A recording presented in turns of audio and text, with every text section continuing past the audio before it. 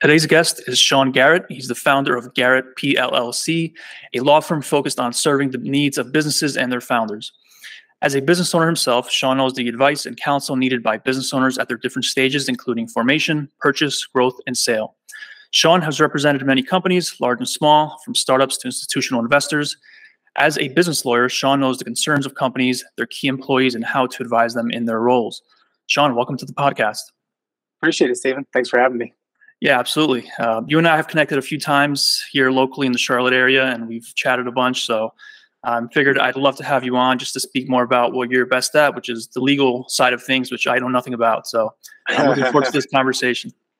Yeah, I was like you one day. I didn't know much about it to begin with. But then, I dove in, and now it's all I know, really. Awesome.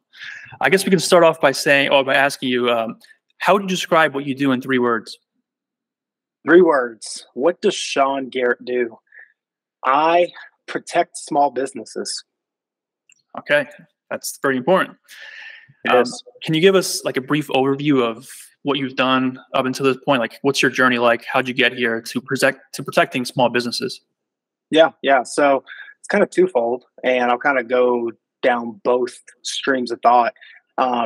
The obvious answer is I went to law school. I have always had a passion towards businesses. My undergrad degree was in business, just generally. And I always asked myself, what am I going to do with this degree?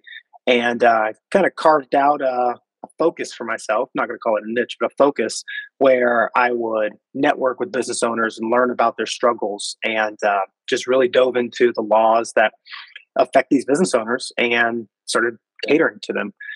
So on the left hand, I learned about the law, and that was my journey. On the right hand, I am an entrepreneur myself. I started my firm in February of 2022, and I hit the ground running networking. Before I even started my business, I was networking, shaking hands, kissing babies, meeting people, because it's extremely important when you're an entrepreneur. You have to know people. If you don't know anyone, you use people like yourself when it comes to marketing and trying to generate that goodwill for your business. But if you don't have that type of team or those funds initially, you just have to know people. And so my business has been largely word of mouth. It's been referrals, a bit of marketing, a little bit, mainly myself on LinkedIn, putting out free content. People love free stuff. And so, that's how I've been growing it. And that is consequently how we met, through networking. So proof is in the pudding, right? Yeah, exactly. Cool. If you had to describe what you do in terms of a problem that you solve, what problem are you solving for these business owners? Oh, that's a broad question. Business owners have a lot of issues that come their way. I'll pick 3 because there's just a number of issues out there, but they have internal issues, whether it's trying to get funding, whether it's investors, whether it's partners. So, dealing with internal strife. They have external issues, whether it comes to third-party partners, vendors, people that are suing them, things like that, that they have a relationship with, a contractual relationship with. And then they've got third-party, just incidental liabilities, such as someone was injured by one of their products that was unintentional, or they had an LLC that was used in a scheme, and next thing you know, they're in trouble for something that they didn't anticipate. So in all 3 of those scenarios, I, as best I can early on, try to anticipate what some of those issues are, and then set up their entities, contracts, structure to help protect them from some of that. What's cool about the law, and this is kind of a sidebar, but attorneys are like a fine wine. Well, not all of them are fine, but some of them are like a fine wine, where, the more experienced attorney you have, that just means that someone's run into issues more. It doesn't mean that person's smarter than anyone. It doesn't mean that they, went to a better school. It just means that that person has been exposed to more issues. Now, consequently, you go to a better school, or, you end up in a much better firm, and you're probably exposed to much higher caliber issues. But it's been cool to see, as my practice grows out and I get exposed to things, how many times people will come to me and say, hey, I've got a super unique issue I want to talk to you about. And I'm able to say, well, actually, I've seen that before. But a little sidebar, but I think it's kind of cool to acknowledge. Yeah, no, I like that analogy of fine wine. Your time in the trenches, obviously that's all experience that matters, and it's applicable today. Where are you Yeah. currently spending the bulk of your time? Mm. Um, my time is probably spent a lot on just thinking about how to grow, thinking about how to scale, which is tough. Obviously, doing the work and growing the business by networking, that is what I do a lot of, like, spend a lot of my physical time doing. But if I'm in person somewhere and I'm just kind of letting my mind wander, my time is spent thinking about how do I add staff, how do I grow, how do I scale, how do I expand. Um, and it's tough because you can't turn that off. Even when I'm watching a movie with my wife, I'm constantly thinking about that. So when you say most time, it's probably what most of my time goes to because while I'm awake, that's all I'm thinking about. But yeah, the Got rest it. of it's spent doing the work and networking, obviously. For sure. Let's switch gears a bit and talk more about like what you're best at, what you're an expert in, and that's property entity structures. What would Yeah. you say are the foundational areas of that side of things? Yeah, good question. So diving into the law, when it comes to really identifying the type of structure that a business needs, it, you have to ask the right questions. And so that experience is what's key there. The questions that I ask today are different than the questions that I asked 3 years ago, 2 years ago. Now, those questions were textbook answer or questions expecting textbook answers, and they were well vetted questions. However, as you've gone through the process, you start asking yourself, I'd say this back day one, I would ask, how many owners are there going to be or how many investors? And then today I'm asking, that's great. I'm glad to hear that there are two or three owners, but what are they going to be doing? Because I've anticipated that a lot of the internal struggles are some business owners and within a business are carrying more weight. Even though they've all put in the same amount of money, some are carrying more weight. So then we need to start asking more in-depth questions to figure out whether it's really going to be 50-50 or if there needs to be some compensation for the incidental work that is done by a business owner and growing a business. Hmm. And what do most people not understand about this whole process? Yeah, most people don't want to document anything, which for better or for worse drives me crazy. But North Carolina does recognize a verbal operating agreement, meaning that it does not have to be in writing, which I think adds more complexity than not. Because if you get 5 people in a room and you ask them what the operating agreement says, you're going to get 10 different answers because everyone's probably going to second guess themselves multiple times. So I would say not wanting to put anything in writing, that is what I stress to people the most. I'll say, even if you don't pay for my services, even if you don't contract me as your attorney, at least write down and get it signed by everyone. DocuSign's cheap these days. Word is basically free.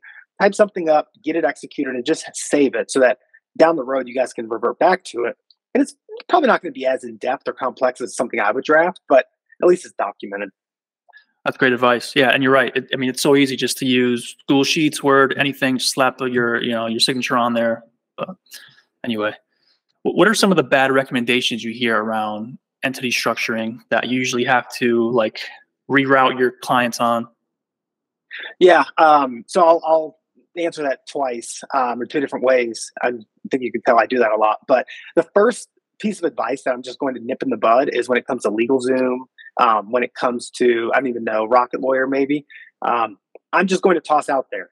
They are great drivers of business for me. So if a business owner goes to Rocket Lawyer or LegalZoom, it's not that I'm telling you not to. I'm telling you not to, but it's not that I'm saying don't do it. It's that I'm saying you're probably going to be in an attorney's office one day fixing whatever was messed up. Just a reality situation. It's a great driver of business for attorneys.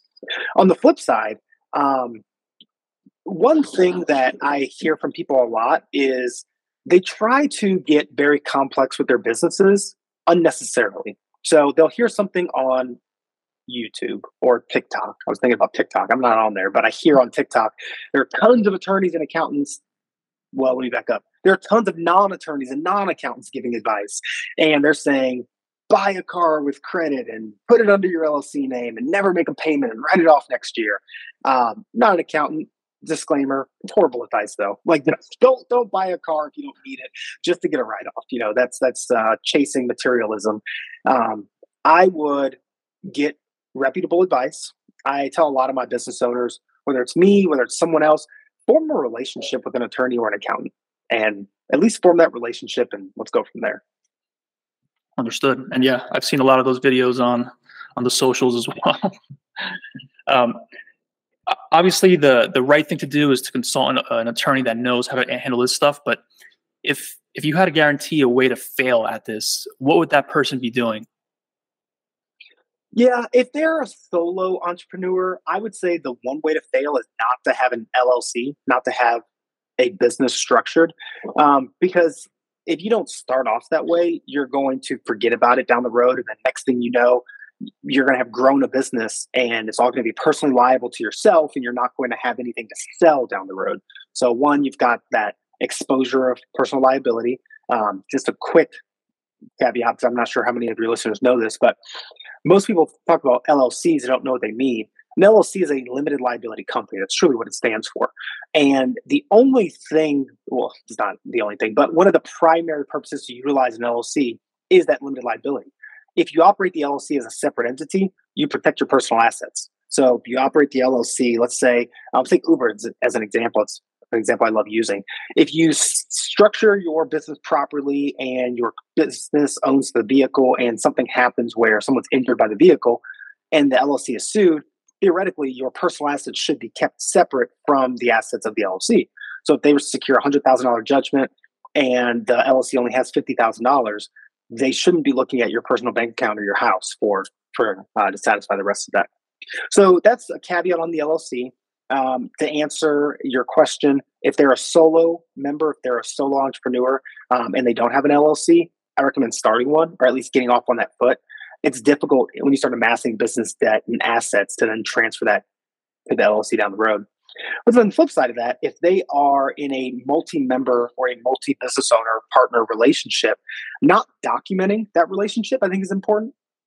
I know a lot of business owners whose hearts are in the right place, and they will want to compensate employees or other people for their time by giving them portions of their company, but they don't spell out whether that person can vote, whether they can bind the company in contract, whether they can hire employees even. And next thing you know, down the road, there's just questions as to the relationship. This person's got 20% of the company and they want to vote, but the owner doesn't want them to. So, got it. Yeah. I mean, that makes tons of sense, especially if you're giving away equity like that. I mean, it puts you at a huge amount of risk. Yeah, definitely. Any business owner, entrepreneur that is starting a business, already has one, and they're looking to consult with someone like yourself, what are some of the non-obvious skills or beliefs that the attorney has to have, that you think they have to be qualified to be great at this? Yeah, good question. They have to at least want to listen. Listening is key. Any really good attorney probably talks 20% of the time, which I'm probably up to 90% on this call, but so yeah, they'll talk 20% of the time, do probably 80% of the listening, because as they're listening, they're jotting down notes and they're making, all sorts of notes on paper so that down the road, they know how to best advise that client. Because truthfully, as attorneys, we're advisors and you can only advise if you understand. So that's a great skill set to have. Yeah. Let's leave it at that one. Got it. If you only had to invest 2 hours per week on your legal work, what would you consider to be those 2 hours? What is the most important part? Wow. Well, any good attorney is going to draft documents. It's probably what we spend most of our time doing. It's boring. I put a lot of time into my documents. I know it's not a very exciting answer, but I put a lot of time into my templates. I put a lot of time into revising, editing, reviewing them so that I can get quicker when it comes to turn times. Entrepreneurs, they don't want to wait, really. And being an entrepreneur myself, I understand that. But if I need to take 7 days to draft a document, it's way too long in their book. They want it in 2 to 3. So, got it. Yeah, so you sort of understand the mindset of the entrepreneur that wants to just execute very quickly. So you're bringing those two things to the table. Yeah, I try to. At the end of the day, it is tough because I tell entrepreneurs, you want fast or you want right. I could meet you in the middle, but I'd love to be more right than fast. So yeah, So, yeah, no, you're right. It's better to do it thoroughly. Otherwise, you have to go back and then redo it, and you don't want that. 100%. Yeah. What are some of the common challenges that you're tackling right now with regards to the protection of someone's company? Yeah. And you mean specifically like a matter that I'm going through right now? Mhm. Yeah. Or, Good or, question. or if you can talk general, depending on what you're able to give away or not. Yeah. I'll kind of keep it general. So let's take a specific hypothetical. So let's say I've got this business owner. Let's say that he was taking an investment from a client, or not a client, but an investor, truthfully, and he didn't know where the money came from. There is an opportunity for you to open yourself up to liability in your LLC and personally, potentially, if you are operating the LLC, one, as a personal piggy bank, and two, if you're operating with investors that you're not familiar with. And so that is a concerning conversation. I really stress business efficacy and business operations. Operating your business efficiently and ethically, and know who you're taking money from. It's exciting to get an offer for $100,000. It's exciting. I get it. Where did the $100,000 come from, and what is it in exchange for? That's those are all questions that need to be posed. Got it. Shawn, as we round out this podcast, I want to say thank you for sharing, the information. You've spent so many years in the trenches in, these quick minutes. So I really appreciate that. One thing I like to do with these podcasts is ask some rapid fire round questions just to get a sense of the way you think, the way you frame the world, the way you perceive things, because your answer is going to be different than mine. It's going to be different than the next person's. And I like hearing that type of information. So with that said, my first rapid fire question to you is, what contrarian or non-conventional belief do you have? Define contrarian in your book, if you don't mind. And then the rest will be rapid fire. Fair enough. So contrarian to me would be, what do you believe that most people think you're crazy for believing? Like, oh man, if everyone's going left, you're going right. Like, where are you going right on? Yeah. The belief that business is easier than everyone makes it out to be. Belief that it's easier. Yeah. What do I mean by that? I am not the typical human being. I know these are supposed to be rapid fire, but I'm a long-winded guy. Yeah. I'm a long-winded guy. I think that life and business, I think everything's easy. Truthfully, I think it's super easy. I think it's the hard work that people are afraid of. And so if you are able to, or a human being, myself, put myself as an example, if I am able to look at the hard work and just say, I'm not afraid of it, I'm going to do it, I think that that's the only hurdle between getting things done and not getting things done. I challenge myself a lot when it comes to running, when it comes to business, entrepreneurship. I'm terrified of a lot of things, truthfully. I'm terrified of skydiving. My wife asked me to go skydiving, and I said yes. Why? Because I wanted to conquer that fear. And I was up there terrified. But that day I actually got one of my, or obtained one of my favorite quotes. It was, feel the fear and do it anyways. So I think that anything that we want to achieve is easy. It is intimidating. It is scary. There's anxiety to it. I'm not uncompassionate to the fact that it's scary. However, I do think that if we were to take time, meditate, focus on ourselves, spend time really analyzing what the pros and cons are for us, I think that we would then take that leap and realize it's not that difficult. Well said. What's the best investment of time or money you've made in the last 3 years? Books. Audible's been tremendous for time and money. Anything specific? Yeah. I'll read you off a couple. I actually read just recently, finished. So I just finished a book called, where is this? There it is. 10X is easier than 2X. That was a great book. High level, it's all about how if you have this mindset of going double in your company, you are actually going to potentially do 1.5 times. If you have the mindset of going 10X in your company, you may go 5X, 8X, but it's still much further than 2X. And so that's a very high level thought process behind it. Of course, it's a 10-hour book. It goes into management style, recruiting, things like that. So that was awesome. The book that actually started this all for me, The Comfort Crisis. So it's by Michael Easter. That book is the one that probably gave me my sort of lack of compassionate towards hard work.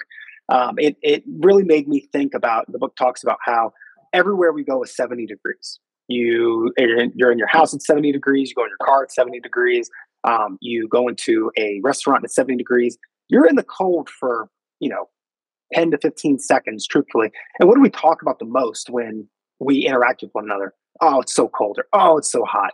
Well, you were only in that for 20 seconds and you're complaining, and you've had, the last 23 hours of comfort. So when I started thinking about life that way, it really made me more compassionate, lack of compassionate, more discompassionate to the fact that maybe I can spend a little bit more time in the cold and just deal with it because maybe it's good for me.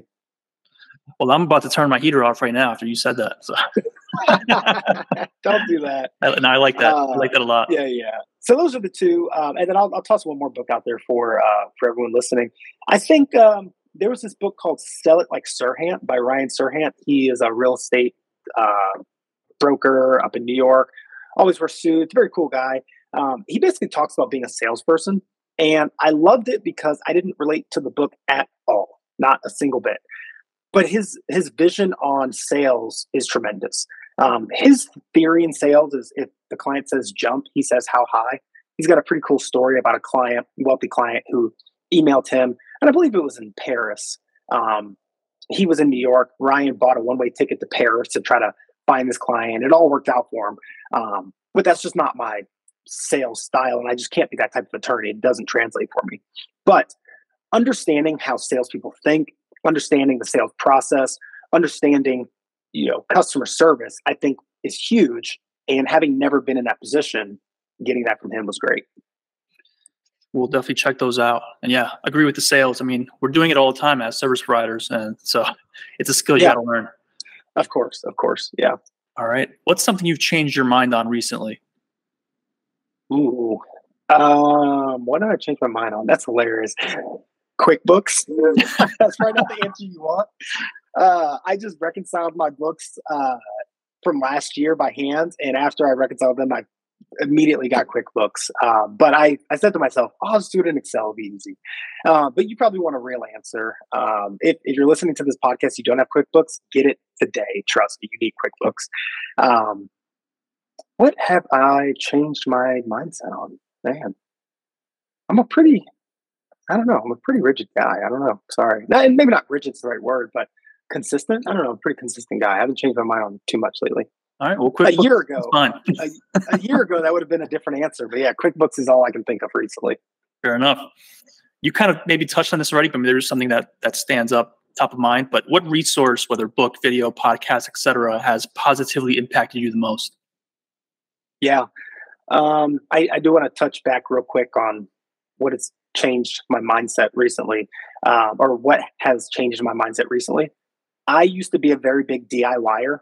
I used to do things around the house by myself, clean the house, things like that. And my wife and I still clean our house, but realizing that time is money has changed my life tremendously. Mm-hmm. I won't say I'm doing more luxurious items or luxurious services or utilizing those services, but I definitely find time to allow people to do what they're best at so that I can do what I'm best at. So there you go. And then your second question was, what resource do I rely on quite a bit? That's a tough question, Stephen, just because I rely on so many resources. I read all day long. I have to read. I have to rely on information. Outside of the law, just in and of itself, man, it's so tough. I study Spanish all day. I read all day, audiobooks. Finally listened to a fiction audiobook for the first time in probably 2 years, but I just kind of said, my mind can only handle so much. Get after it. I need to listen to Friday Night Lights. I watch YouTube to listen to how other attorneys are doing things.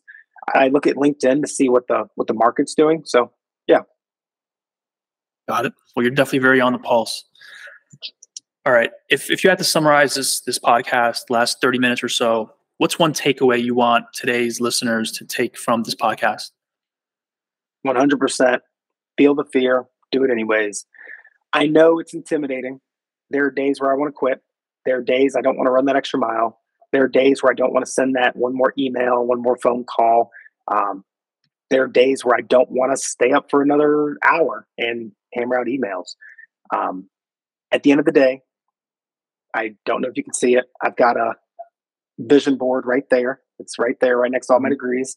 That's probably the most important thing on that wall because I walk past it every day and I just say, why am I doing what I'm doing? I look at that vision board and I say, okay, perfect. I'm going to do that one more thing that I need to do to get across the finish line. So know your why. That's extremely important, whatever your why is. And do that thing that you need to do. Awesome. Great way to put a nice bow around this podcast.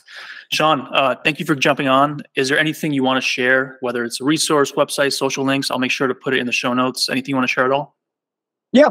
Follow me on LinkedIn. Connect with me. I'm pretty involved on LinkedIn. I put a ton of free content out on there, whether it's updates in the legal world, whether it's just highlighting people that I think have cool businesses. Love LinkedIn. So let's connect on there. And thanks for having me, Stephen. Yeah, thank you. I'll make sure to have that linked on. Awesome. Awesome. Thanks, man.